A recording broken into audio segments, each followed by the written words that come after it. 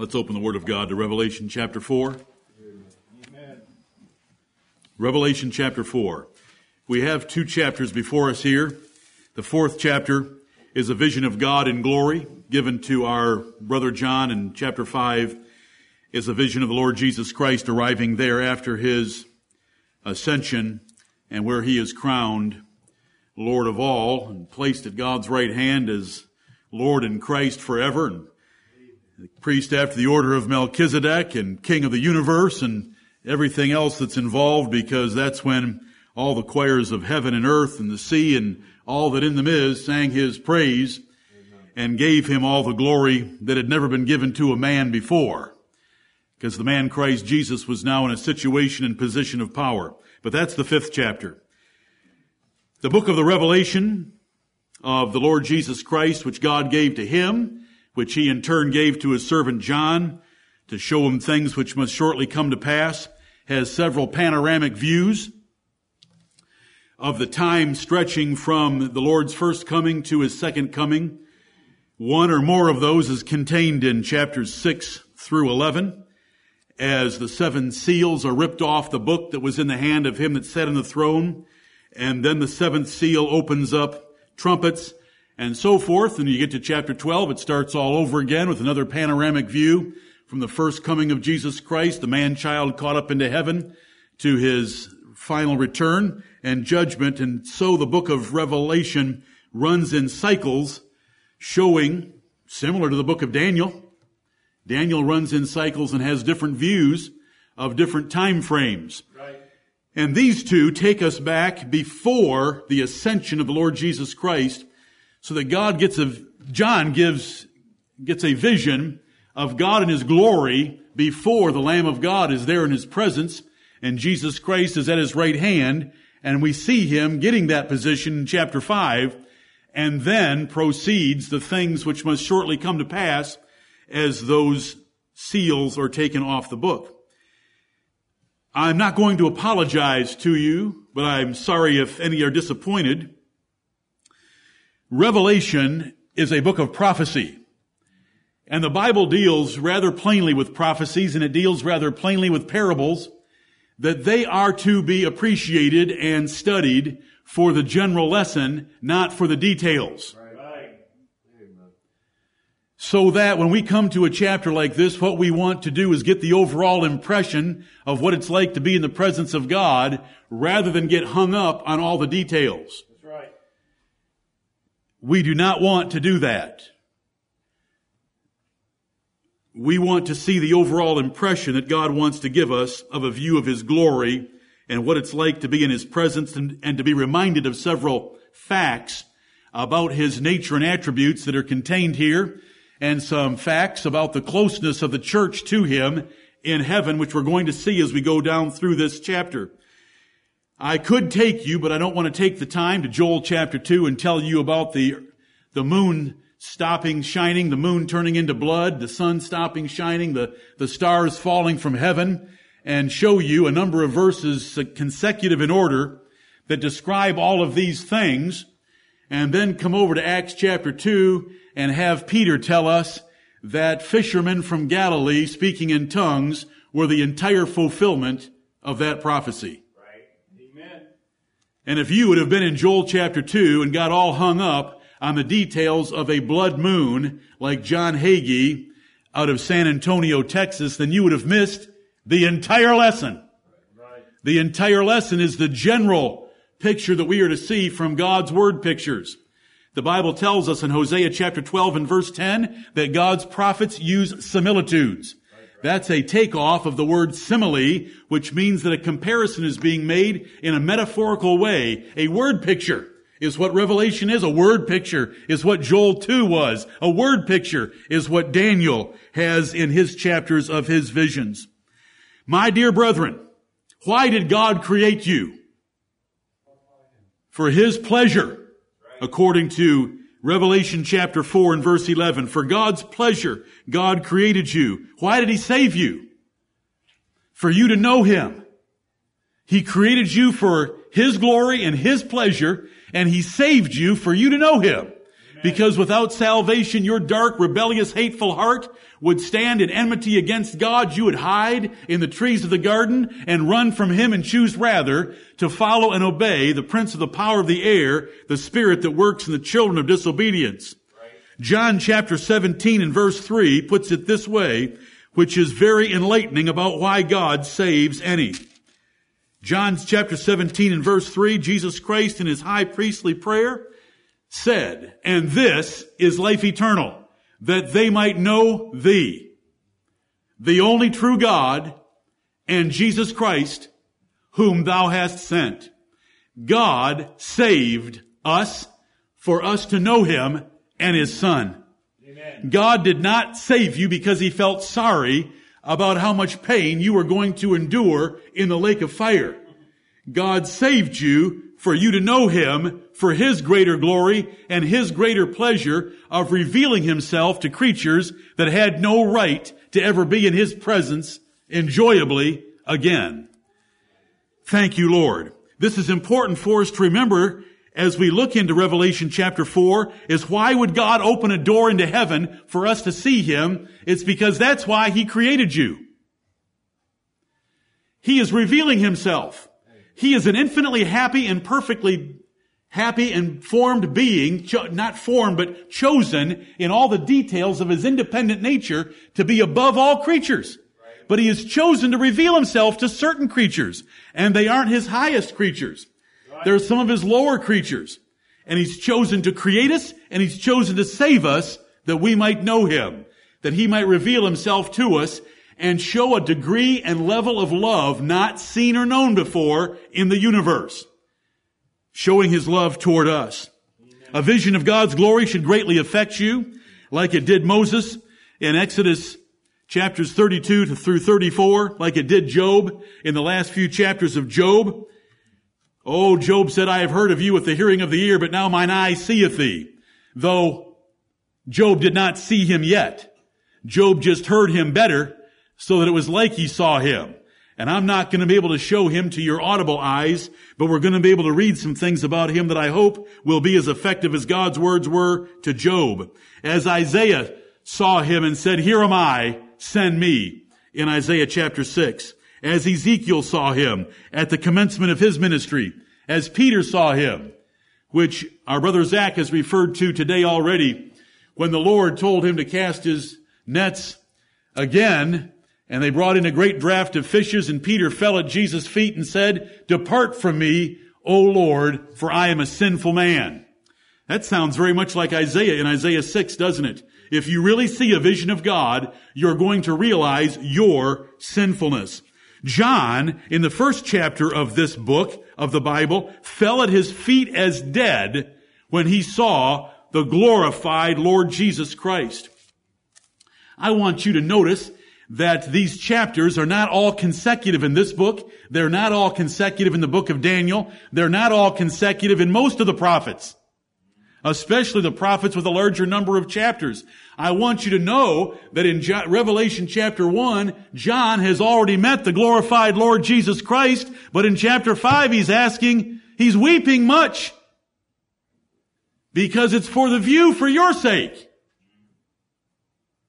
It's retracing steps. John knew all about the Savior, the Lord Jesus Christ, but in Revelation chapter 5, he's not there yet, and he, along with the rest, are waiting for his arrival. But let's not go to chapter 5 yet.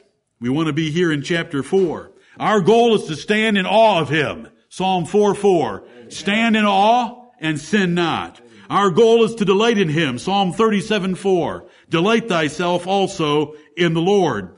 And our goal is to hear His call and to say, "Here am I, send me," in Isaiah 6. Revelation chapter 1 and verse 1 tells us the revelation of Jesus Christ which God gave unto Him to show unto His servants things which must shortly come to pass. And He sent and signified it by His angel unto His servant John. Signified it. The word in Hosea 12:10 is that God's prophets use similitudes. Those are simile comparisons, metaphorical comparisons, similes, similitudes, word pictures. Here in Revelation 1, before we can even get to verse 2, we're told that God uses signs because He signified things. And to signify things is not to use express language, but again, to use obscure language, figurative language, metaphorical language, or, as I am saying to you, word pictures. And when you get a word picture of something, you don't want to fuss about all of its little details, or you're going to be seriously destroyed in Bible prophecy. You will never be able to figure out any prophecy because there are some details that are withheld from our sight in the obscurity of the word picture. It's just like a parable. If we get too hung up on the chemical composition of the oil that the Good Samaritan poured into the wounded Jew's wounds, you're never going anywhere. There's only one thing we want to see from the Good Samaritan, and Jesus told us the one thing we want to see. Who is your neighbor? Right. When the Bible says, thou shalt love thy neighbor as thyself, who is your neighbor? That is all you want to see. If you start fussing about the combination of oil and wine must have some therapeutic benefits, and so you start applying it to yourself externally when you've got a cold, it's not going to work. Get the lesson. The lesson here is the throne room of God. Before the Lamb of God is there, and the closeness that Almighty God is to His church. You're going to see these things clearly. We're going to know that the attribute that is very important for His worship is His holiness. We're going to find out that His sovereignty is so great, He's created all things for His own pleasure. And that means the suffering of men in this world and the suffering of men after this life are for the pleasure of God. And until you realize that, you haven't got the big message of Revelation chapter 4. We could spend more time on prophetic language, but I don't think I need to. I hope that the church remembers it. It is the lack of remembering prophetic language and its sign language and word pictures that causes so much error in the minds of so many Christians. Like explaining a parable, if we give dogmatic meanings to each sign or symbol, we enter into human fantasy and we're going to ruin the lesson. Revelation 4 has many signs and symbols that we should avoid speculating about, like door, throne, one sat, jasper, emerald rainbow, 24 elders, white clothes, crowns, 7 lamps, 7 spirits of God, 4 beasts, and so forth. Those are all symbols. Right. They're signs. And if we get hung up on them, we're going to get ourselves into serious trouble. Are we going to get hung up on the leopard that comes up out of the sea in Daniel chapter 7, and the bear with 3 ribs in its mouth that raises itself up on one side? Thank you, Lord, that we're able to figure out some of those aspects of some of those symbols. But if I were to ask you to tell me the 10 horns that grew out of the 4th beast, what are they? Every commentator that's lived in the history of the world differs on the 10 horns that grew out of the 4th beast. Because it doesn't matter what the 10 horns are. We know what they are in total. They're the nations of Europe after the demise of the Roman Empire. And whether you can list them, date them, as to when they entered the 10 or left the 10, it doesn't matter. And if you still haven't got the message, I'm going to have to come up to this point in just a moment, so I might as well do it right now. What are the 12 tribes of Israel? Because I'm going to put you on the spot and ask you, out of the 14 names that are given in the Bible, which 12 are you going to go with?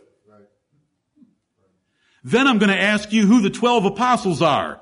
Because Revelation chapter 21 tells us there's 12 tribes and there's 12 apostles. Now, who are the 12 apostles? Don't you cut out my beloved brother Paul. Don't you cut out James, the Lord's brother.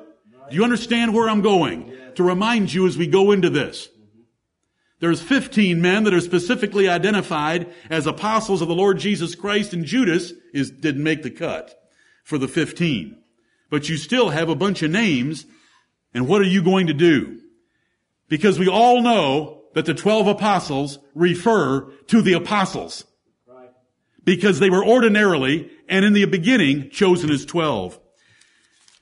Lord, thank you. Thank you, Lord. I'm sorry to have to do this. I'd rather just look in the throne room of God, but I want to remind you about what we're about to do. Please don't put a 2-edged sword in Jesus' mouth. Please.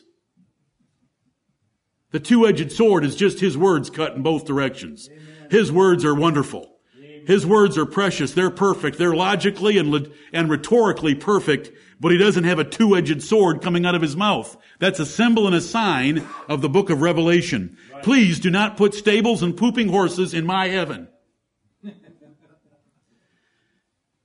Please do not think heaven is a sugar cube that is 375 miles per side in height, width, and depth. The 12,000 furlongs of Revelation chapter 21. Please reject blood 6 feet deep in an age of drones. You say, you're tearing up the book of... No, I'm not. I'm reminding you that it's a book of prophecy. And if you go into that book thinking it's Dick and Jane, which is the last book that you read with intelligence, and I love every one of you, and I love me too, because we want to know the truth of God, but please do not turn the book of Revelation into Dick and Jane. You might see Dick and Jane in a picture and they're chasing a ball that Spot's running after, but that is not the book of Revelation. Right. There are word pictures here, and I want you to delight in the word pictures, but I'm saving you from a lot of error. It's men who like to get into these things and pick on the details that lose the message, the lesson, and the truth of God. And let's see if we can find some truth in this chapter without doing such foolish things with the signs here. When the first verse tells us it's a book of signs, we want to be careful with this book of the Bible.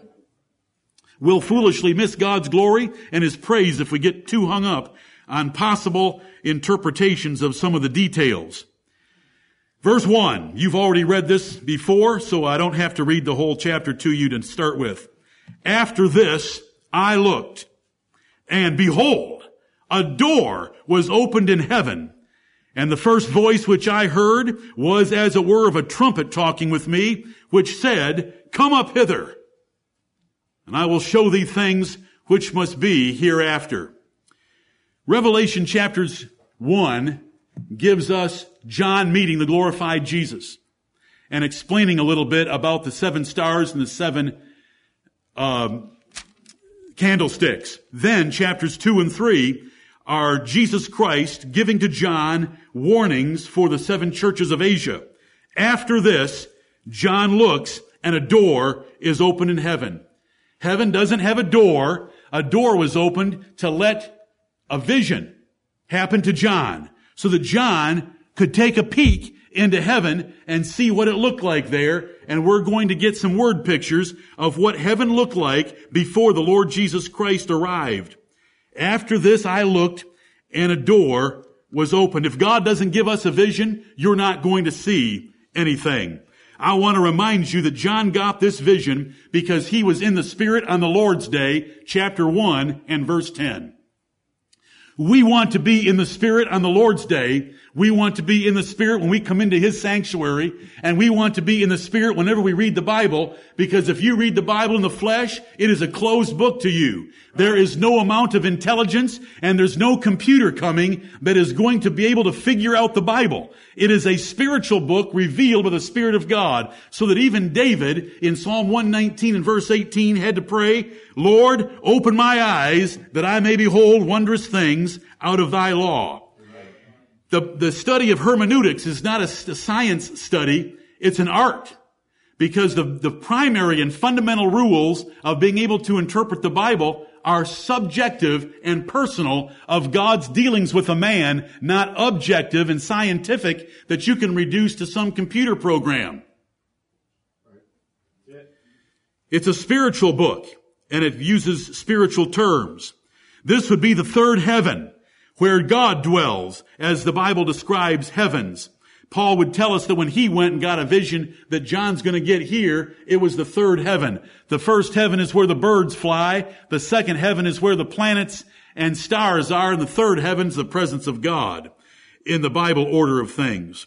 The first voice that spoke to John was the Lord Jesus Christ in chapter 1. And now that voice is sounding to him like a trumpet sound. And it said, Come up hither, and I will show thee things which must be hereafter. Things that are coming in the future of this world are all known to God. The Bible tells us in Deuteronomy 29:29, the secret things belong unto the Lord our God, but the revealed things belong unto us and to our children, that we may do all the words of this law. Heaven is up. So the words have to be, come up hither. Heaven's always up in the Bible. Because you've got the first heaven, the second, and then the third. It's the things that are down, that are in the center of the earth or below the earth, where hell is. The devil and hell come up, and God is above us, and we have to go up into heaven, and so John is taken up. Verse 2, and immediately I was in the Spirit, and behold, a throne was set in heaven, and one sat on the throne. Now this in the Spirit is different from chapter 1 verse 10 in the Spirit. Chapter 1 verse 10 in the Spirit is being in the Spirit of God, having God dwelling in you, you being at peace with God. That's loving God in the Spirit, praying in the Spirit. That's a function that you ought to have in your life every day, that you are walking with the Spirit of God. He's not grieved. He's not quenched. And that was John in chapter 1 and verse 10. But now he's out of the body. I was in the Spirit. And he's taken into a vision. The Apostle Paul, when he described a similar event in 2 Corinthians chapter 12, he said, I don't know whether I was in the body or out of the body. Right. And he repeats himself a couple of times over there, because all he knew is he was taken someplace, and whether his body actually came along with him or not, he wasn't sure. But you know what? It didn't matter. That's right. What matters is what John in the Spirit got to see and what he wrote down for us. I was in the Spirit, and behold, a throne was set in heaven. A throne is an obvious symbol of authority of a monarchical dictator. A monarch is sitting there. That's what a throne is for, showing the authority and power and position of a king in a monarchy. Heaven without God's throne would be a terrible place indeed, wouldn't it? When we have Isaiah chapter 6 open to us, we saw a throne there, high and lifted up, and his train filled the temple. The throne wasn't empty. It's always been filled with God himself. However, John looks and sees one that sat on the throne. But he doesn't tell us a single thing about him. We don't know what color hair he has. We don't know how big he is, because this is all symbolism. This is a sign of God's authority in heaven, because it's the best that you would be able to relate to, and it's hard for us even to relate to this because we've never seen a monarch on a throne. Amen. But to nations that grew up with the wealthiest, most powerful man who had the power of life and death in a king, him sitting on a throne was one impressive display of authority and power. God is impossible to see. He's the invisible God. He's an infinite spirit. He fills heaven and earth. How are you going to put him on a throne? That's the way the apostle would reason in other places. And I don't want to take away the beauty of Revelation chapters 4 or 5 and other chapters from you, but I want you to be realistic with it so that you don't end up creating pictures that only you as a man are able to imagine. This is beyond that. That's why there's no description. God once told Moses, you know, when I appeared in Mount Sinai, there was no similitude. There was just fire coming down from heaven. And he said, I gave no appearance of myself. And if he'd have given appearance of himself, what would the Israelites have done? They would have made some statue to it and worshiped it instead of worshiping him. But John is presented with a throne of authority and power, and there's one sitting on it representing the presence of God on that throne in verse 2. So there's one there representing God. We're not told about him. We've already seen the Lord Jesus Christ, eye color, what his feet looked like, what he was wearing, hair color, face color, what was coming out of his mouth. That was in chapter 1. But when it comes to God here in chapter 4, there's nothing said. Or somebody would come along with the Bible storybook and try to make a picture of God. God is an infinite, invisible spirit. And you should tremble before him. He's not confined to space like you are. What are we? Just bags of water? The skin of the bag being skin. We stink, and we soon corrupt. And when the Spirit's taken away from us, it's ugly in a hurry. But he is an invisible, infinite spirit that fills heaven and earth. Amen. but there are places where he can be worshipped more closely than others, like between the cherubim over the Ark of the Covenant in Israel, or like with this door that allowed John to see a throne set in heaven and one sitting on it. One of the best and first things you can ever do to learn about God's glory is to learn his dominion and his sovereign rule. Because sitting on a throne means he has dominion as a king, and that's one of the first things we want to learn about him. One of the worst and last things you can ever do is to search your own glory.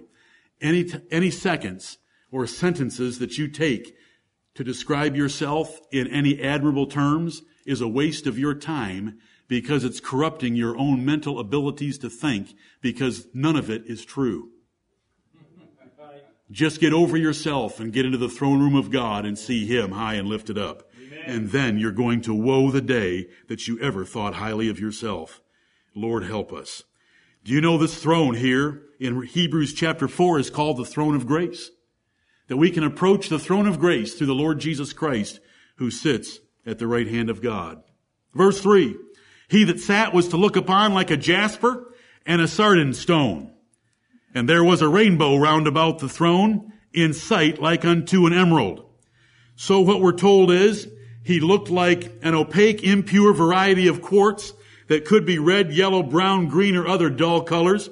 He looked like a sardine stone, a precious stone of blood red or sometimes flesh color, consistent with jasper here.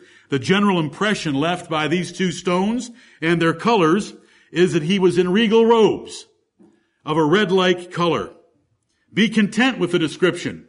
Should we start to analyze the composition of these minerals to find out about sardine stones and jasper, you're going nowhere except to confusion. Right. It's simply a general picture of the color of what John saw on the throne. He was to look upon like. You know what the word like means? Do you remember from the second grade? You were taught similes. So this prophet is using similitudes, just like the Old Testament prophets did. Brethren, if there was information to be gathered from jasper, we would get someone in this church assigned to the task of figuring out what jasper is trying to tell us. There's no explanation in the Word of God. The prophet just runs on in his description. And we don't waste our time by looking into the composition of jasper. We just want to get a general idea of the color, that there is red, scarlet, royal robes presented in the view of him that's sitting on that throne. We're not told any details. The general impression is all that we are left with. Be content with it. You know, Michelangelo's creation of Adam, that has God laying over on a cloud and reaching out his hand and forming Adam, that's just Michelangelo's fantasy of what old and young sodomites look like. If you don't know that about Michelangelo, you need to learn that about Michelangelo, and you need to figure that out from his statue of David and from his painting, the creation of Adam, to figure out what he's drawing. But the Bible doesn't have anything like that. Right. It just has this red-robed, scarlet, royal presence sitting on the throne of God. And there's a rainbow circling the throne of God, and the standout color of the rainbow is green. And that's verse 3. He that sat was to look upon like a jasper and a sardine stone. And there was a rainbow round about the throne, in sight like unto an emerald. That's pretty impressive. You know, I get phone calls when there's a rainbow in Greenville County, because we ask each other to go outside and see the beauty of a rainbow. This rainbow has emerald, or the color of an emerald coming out in it, or green dominating the rainbow, and it's round about the throne. Let's get to verse 4. And round about the throne were 24 seats. And upon the seats I saw 24 elders sitting, clothed in white raiment, and they had on their heads crowns of gold. Now we're getting a little more specific. We've got some men here. They're not called angels. They're not called seraphims. They're not called cherubim. They're called elders.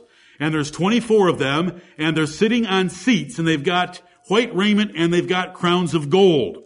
And they're sitting round about the throne. That's exciting. They're not far away from the throne. They're right around the throne. These little things of where they're located are important. Let's try to figure out the elders. If we were to go to the 5th chapter and read ahead a little bit, we're going to find out that these elders represent the church of the Lord Jesus Christ. Because in verses 8 through 10 of chapter 5, they sing the song of the redeemed. So they're saved elect. But there's only 24 of them. Where's the multitude that no man can number? That's in chapter 7. It's represented by these 24. Because look at the language they use when you look over at chapter 5. In verse 9, thou art worthy to take the book and to open the seals thereof, for thou wast slain and hast redeemed us to God by thy blood out of every kindred and tongue and people and nation. Are there only 24 kindreds, tongues, peoples, and nations on this planet in the history of the world? Or are there a few more than 24? These 24 represent that number. They're not called thrones here, but they're called thrones elsewhere. They're called seats here. But by comparing the Bible with the Bible, we find out that they're thrones, and these people that are, these 24 elders sitting on them, in verse 10 say that God has made them kings and priests. That's chapter 5 and verse 10. You need to first of all recognize that the 24 represent the whole church of God in a very definite way because of the way they sing the song of the redeemed in Chapter 5, verses 8 through 10. There is no other group or representation in heaven in these 2 chapters of the church of God, but these 24 elders. And something else in a moment. Elsewhere, the church triumphant in heaven is seen as an innumerable multitude that no man can number, like chapter 7. Now, the Old Testament under David had 24 courses. So, some men have thought, this is a representation of the 24 courses that David arranged for the maintenance of the temple that Solomon would build. There were 24 priests that served a couple weeks at a time for their course. You can still read about that course when you find out about Zechariah in Luke chapter 1. Right. Also, David took Asaph's and the other singers and musicians of Israel and broke them into 24 courses. So this could be priests and prayer, priests and praise, prayer and praise, representing the 24 courses of Israel. But to have the 24 courses of Israel in the New Testament, at the end of the New Testament, when Jesus Christ is going to be there, seems a little weak to me. There's another way that we can look at 24. And when we go over to Revelation chapter 21, we find out that the holy city, and when you read about the holy city in the book of Revelation, the holy city is the church. You say, but it says it's a city. Yes, and it says it's a bride. And yes, it says it's a woman. But it's the church of the Lord Jesus Christ. Right. And that church has 12 gates, and the gates are the 12 tribes of Israel, and it has 12 foundations, and the 12 foundations are the 12 apostles. So when I read that in Revelation 21, cheating ahead by 17 chapters, I come back here and I choose to make the 24 the representation of the whole church of God, the Old Testament part with the 12 tribes, the New Testament part with the 12 apostles, because that's what the Holy Spirit does in chapter 21. Amen. It's very important that you understand that these elders represent the whole church out of every tribe, tongue, nation, and people because of what we can read about them in chapter 5, verses 9 and 10. This gets exciting. In this respect, now this is somewhat small, but it's exciting to me. If it's 12 tribes of Israel, and if it's 12 apostles, and all the apostles were taken from what nation? The Jews. So the 24 elders, are 24 Jews. Now they're symbols, so don't get carried away. Don't try to name the 24. If you try to name the 24, you've got 14 tribes and 15 apostles. That's 29. You're in serious trouble. It's a symbol. But the symbol is all Jewish. And yet when they sing that they have been saved and redeemed out of every nation, including this one. Amen. Out of every family, including yours. Out of every language, including ours. Praise His glorious name. Amen. Because those 24, though the Bible, even as late as chapter 21, has 12 tribes of Israel and 12 apostles, they're singing about Gentiles getting saved. because Gentiles make up the larger part of the church. When you go to Revelation chapter 7 and find the church there split into its Jewish segment and its Gentile segment, there's 144,000 that have been sealed from the Jews, and there's a multitude that no man can number from the Gentiles. Amen. Thank you, Lord, that He saved us. And these elders are representing us just fine because the church is one. There's only one church. It was the church in the wilderness, and that church went through a reformation and became the church of the New Testament by some changes in its ordinances. We don't want to get any pickier with the details than we do with parables or anything else. Do not make these elders literal, or you're going to be in trouble and you're going to cut yourself out of heaven. Because there's no other group there to represent you unless these 12 represent you, and they say that they represent you in chapter 5.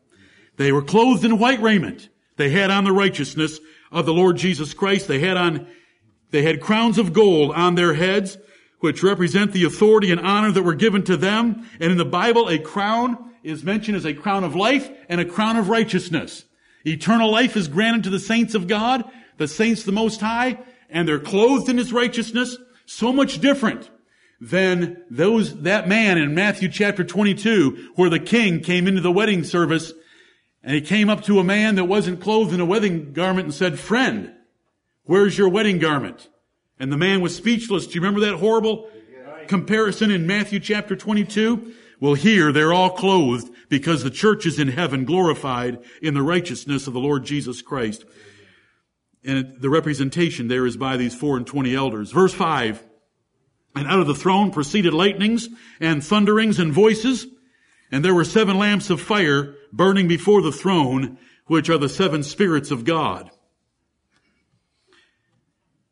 Lightnings and thunderings and voices like which are described in this book are some of the most impressive and powerful audio-visual effects that we know on earth. A good bolt of lightning close at hand is quite impressive. When it lights up your room brighter than your bedroom's ever been lit by artificial lighting, it's impressive.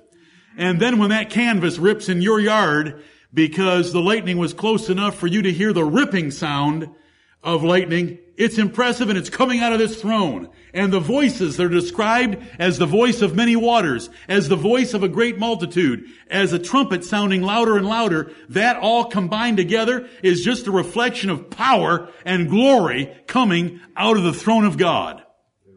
But there are 7 flames of fire in front of the throne, and the Holy Spirit tells us what they are, but you still haven't figured it out, because it says they're the 7 spirits of God. But I thought the Trinity was 3, not 9. Are you going to jump to a Trinity of 9? Because there's 7 spirits of God? Or is this a symbolic representation of the Holy Spirit using the perfect number of 7 that is used throughout the book of Revelation, based on starting out with 7 churches that were to represent all the churches? Because the Spirit spake to each church. He that hath ears to hear, let him hear what the Spirit saith unto the churches. And chapter 1 began with these 7 spirits of God. They are the perfect number to represent God's presence everywhere, needed at all times. God can reach you by His Spirit just like He could reach the church of Laodicea and the church of Thyatira. We do not have a Trinity larger than 3. Much more could be said about that, but I preached it a year or two ago when I dealt with the salutation of Revelation chapter 1, which is found in verses 4 through 6. And I preached there, went through all the details of why we don't believe in 7 spirits of God literally. There's one Spirit of God, but He is symbolically represented as 7 because it's the perfect number. He is completely everywhere at all times, especially with His churches. Because remember, what's right around the throne? The 24 elders representing the church. Right. And those 7 flames of fire are there. There is always plenty of the Holy Spirit for all of His churches and to reveal God's presence to every man. Every one of us is responsible for our relationship with the Holy Spirit of God. Here, it's 7. It's going to be 7 horns on the Lamb of God when we get to chapter 5. It's flames of fire. What was that called in Revelation chapter 1 and 2 and 3 but a candlestick, a flame of fire, a candlestick? Because a church, as long as it has a candlestick, is still a church. But when God takes away his candlestick, that's taking away the presence of the Holy Spirit of God, and a church then is a corpse. We are in the throne room of God. We've had a door opened to us in heaven, and God by his mercy has said, come up hither, and we have come up, and we've seen in the Spirit a throne set, one sitting on the throne, like unto a jasper and sardine stone, and a green emerald rainbow round about the throne, 24 elders sitting, 7 flames of fire, and now, verse 6, and before the throne there was a sea of glass like unto crystal. And in the midst of the throne, and round about the throne, were 4 beasts full of eyes before and behind. So we've got a sea of crystal in front of this throne. What does this sea of crystal mean? It doesn't tell us. But we love the sight of crystal. We love the clarity and purity and beauty of crystal, and it is a sea of it in front of that throne. When we think of crystal, we think of something that is very pure and beautiful and clear to look upon, which could represent the holiness of God and his separation from everything else, except his elect and holy saints, his elect and holy church, and his holy angels. Because remember, the 24 elders are around about the throne. But in front of the throne is this great expanse that we would call a sea of crystal. But then, in the throne, around the throne, under the throne, are these 4 beasts with eyes within and without. What in the world are the 4 beasts? Now, we've got some creatures mentioned in Isaiah chapter 6 called seraphims. We've got some creatures mentioned in Ezekiel chapters 1 and 2 called living creatures. Here they're called the 4 beasts. And you know your pastor loves the 4 beasts, bringing the coronation ceremony to an end with amen in Revelation chapter 5 and verse 14. Here's where you've got to do something that's going to be a little hard for you intellectually. Who are the beasts? Are they just angels? Because angels are separated and kept distinct. Right. We go ahead to chapter 5, verses 8 through 10, and discover something about them.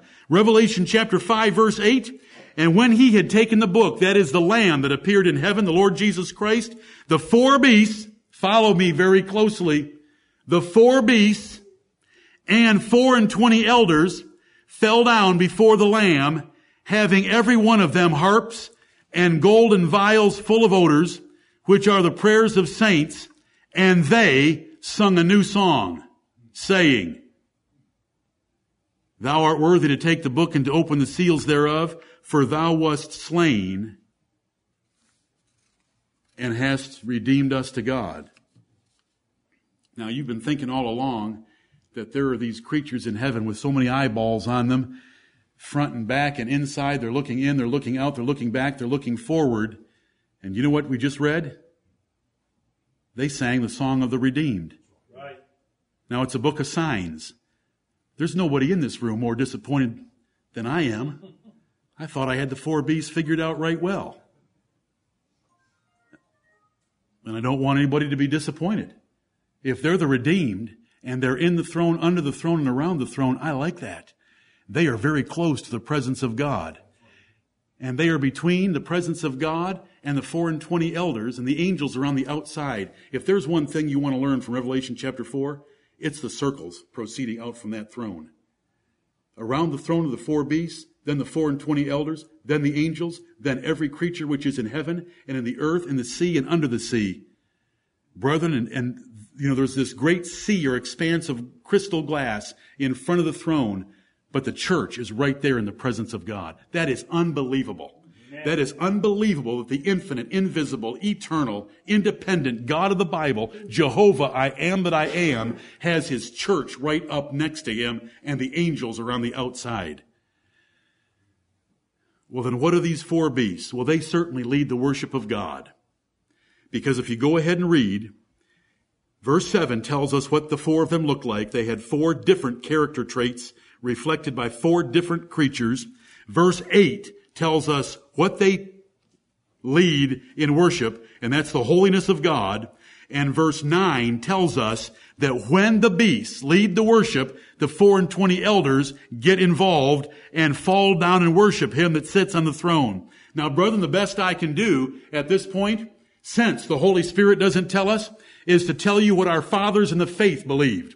The 24 elders represent the entire church of God's redeemed family, from Jews and Gentiles, every tongue, nation, tribe, and people. And the four beasts represent the ministry between God and them and God. Eyes looking forward to God, eyes looking back to the church, eyes within reflecting on themselves, and serving and leading in worship. And that's about the best that we can do, because the Holy Spirit doesn't tell us any more about the four beasts, except they make a lot of noise, and it's good noise.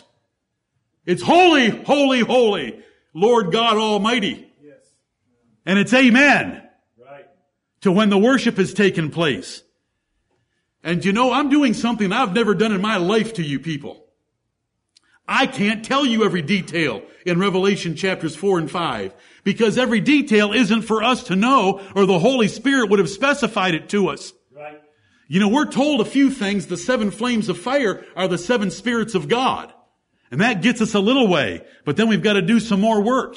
But when it comes to these four beasts, all I know is that when I go ahead to chapter 5, they sing the song of the redeemed. Grammatically, I cannot make a distinction between the four beasts and the 24 elders, and only the 24 elders are singing the song of the redeemed. The four beasts are singing it with them. If the four beasts are singing it with them, they've been redeemed. Right. They're a part of us. The angels do not sing the song of the redeemed, because Jesus did not die for the angels. So we are in the throne room of God. The beasts are right there, part of the throne and around the throne with God, eyes toward the church, eyes within themselves, with four character traits. This is what our fathers in the faith taught. The lion. God's ministers have been bold. The calf or ox, as the word is used in other places in the Bible, with these four creatures representing the ministry, laboring. Then we have a man for the kindness and tenderness and intelligence. And then we have the eagle, which for its swiftness is known for its flying and lifting up on drafts up into the sky toward heaven. All I know is that there are four beasts there, and they're glorious, and they worship God, and they declare His holiness. The Bible doesn't tell us more about the four beasts, but do you know what we did learn today is that the four beasts were redeemed. If the four beasts are redeemed, what's the distinction between them and the 24 elders? They're all close together, but the four beasts seem to be right up around the throne of God, and when they lead in the worship, the 24 elders fall down and worship. And so our fathers in the faith have taken that position on the four beasts. Listen, the closer that the four beasts and the elders can get to the throne of God, the better Revelation chapter 4 should be to us. Amen. Amen. Instead of worrying about the details of, can I name the 24 elders, instead of doing that, just think about how close they are to the throne of God. Look what it says about the four beasts in verse 6. And before the throne there was a sea of glass like unto crystal. Now a sea is a large expanse of something. But in the midst of the throne and round about the throne were four beasts full of eyes before and behind. And the first beast was like a lion, generally known for boldness and authority and victory in the Bible. And the second beast like a calf. In Ezekiel it's called an ox for labor. And the third beast had a face as a man for intelligence and kindness. That's how a man is used in prophetic language. Like when a spirit of man was given to it, to the Babylonian Empire in Daniel chapter 7 and verse 4. And the fourth beast was like a flying eagle, known for its speed in obeying God and lifting itself up toward heaven. And the four beasts, each of them had 6 wings about them, and they were full of eyes within. And they rest not day and night, saying, they're continually given to one practice, the worship of God, holy, holy, holy, Lord God Almighty, which was and is to come. So they're engaged in worship all the time. That is their work, that is their place, and that is their role. And when these beasts give glory and honor and thanks to him that sat on the throne, who liveth forever and ever, the 24 elders fall down before him that sat on the throne and worship him that liveth forever and ever, and cast their crowns before the throne, and then they have something to say themselves in that 11th verse.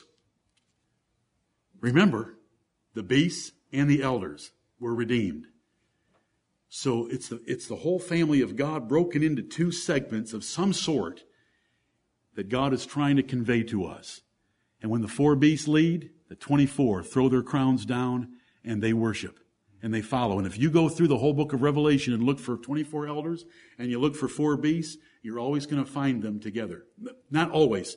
Usually you will find the 2 of them together.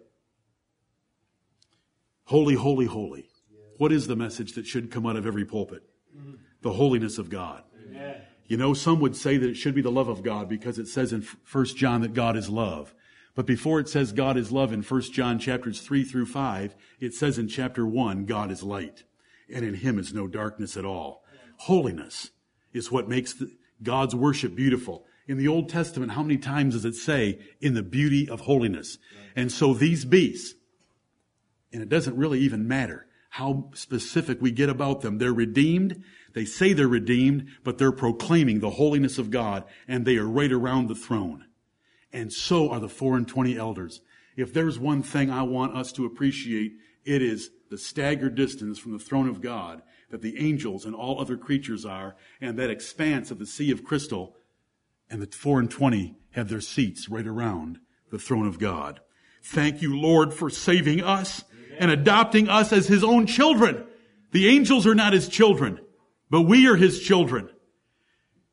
And so the worship goes forth in verse 8, the holiness of God and the eternal nature of God and the omnipotent power of God in the words, holy, holy, holy, Lord God Almighty, which was and is to come. And when the beasts give glory and honor and thanks to him that sat on the throne, who liveth forever and ever, then the 24 elders fall down before him that sat on the throne and worship him that liveth forever and ever. And they cast their crowns before the Lord. Whatever you can achieve, but better than that, whatever the Lord gives you, a crown of glory, a crown of righteousness, a crown of life.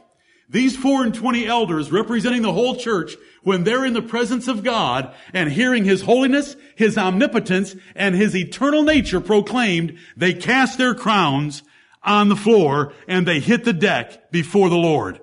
And that is the attitude that we ought to have whenever we come near the presence of God, and that is to lift him up and put ourselves down, even the things that he has given us, like our crowns of glory and of life or of righteousness, and to cast them before the Lord and to worship him that liveth forever and ever. We are held in the balance by the mind and purpose and decrees of God. If he were to withdraw his decrees from us, we would go out of existence so quickly. We are sustained. We are dependent. We are helped. We are upheld. We have an origin. Our God is independent. He is I am that I am. We are what God made me.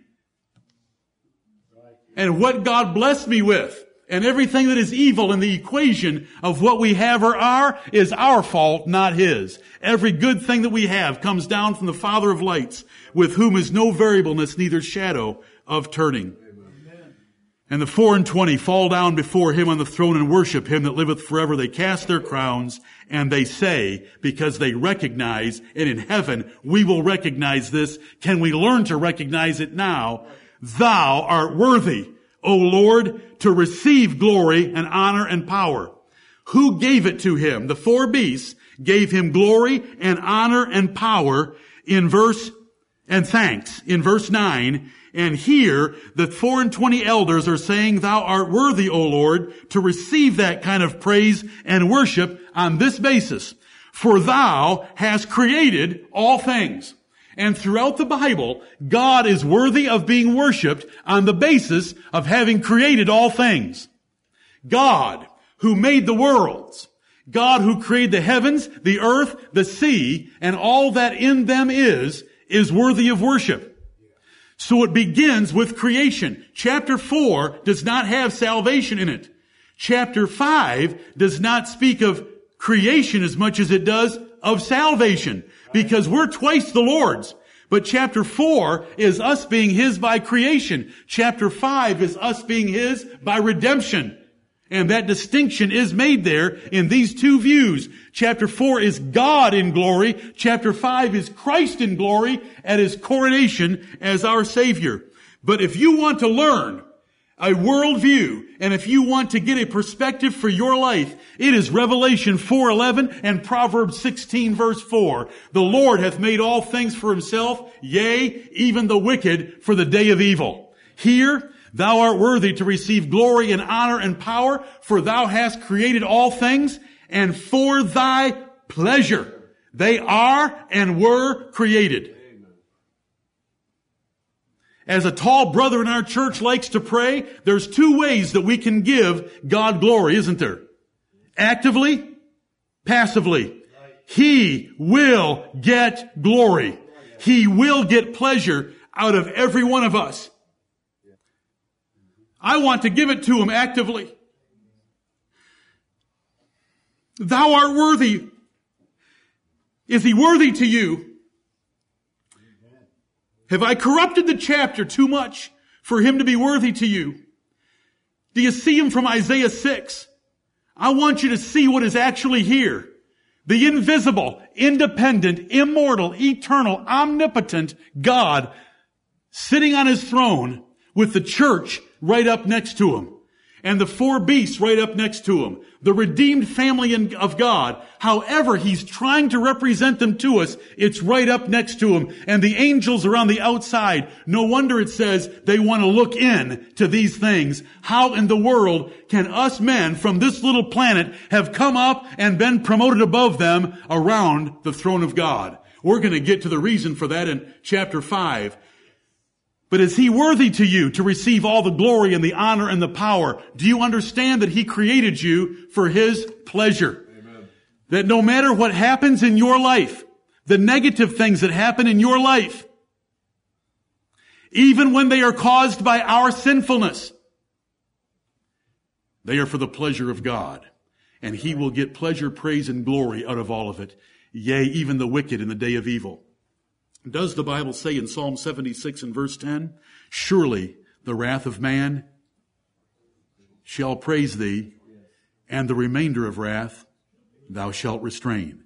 So whatever wrath is not restrained works to the praise of God, works to the pleasure of God, works to the glory of God. When the smoke of their torment ascends up into heaven forever, is it going to be to the praise, pleasure, and glory of God? Amen.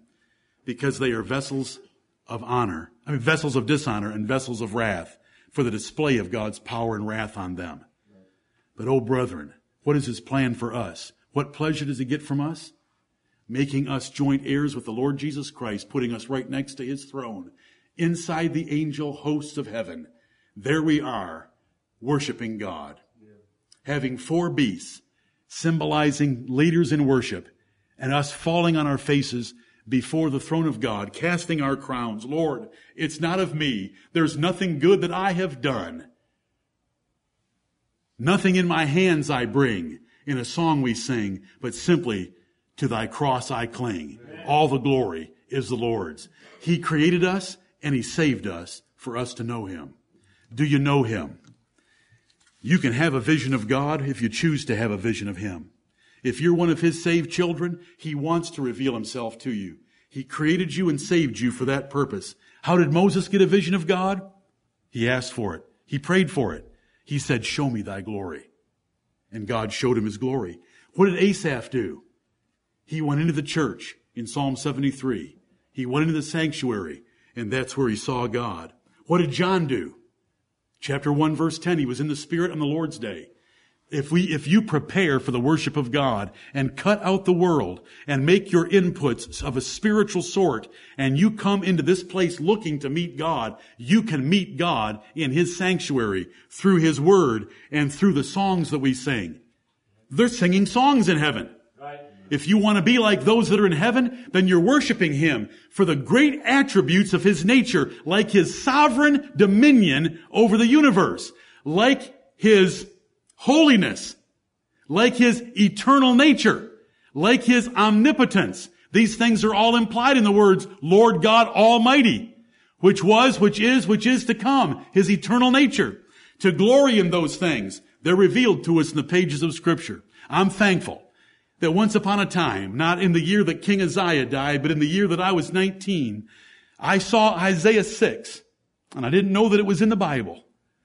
It had never struck me as being in the Bible, though I am sure I had read it. But I saw Isaiah 6.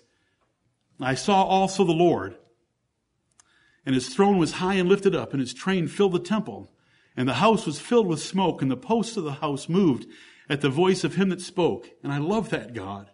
Do you love that God today? We get so wrapped up. The world wants to jam stuff into our eyeballs all the time, so that the lust of the eyes, the lust of our flesh, the pride of life is pulling us away and pulling us to and fro. And we have got to take the time to ask God, show me thy glory, to go into His church prepared, to be in the Spirit on the Lord's day, to sing about it, and to look into His Word at those places where the veil is pulled back and we get inside for a little glimpse. Do you know why God didn't show you any more than what we just read about of His glory? Because you couldn't handle it. I couldn't handle it. So it's some of these vague descriptions under similitudes because we can't handle it. We're going to need to be glorified before He reveals a little bit more to us. But because we're not God, we're never going to see all there is to God. He's inexhaustible. He's infinite. He's our Father in heaven. And do you know where He wants us? For eternity? Right up next to Him. Right. Praise His glorious name.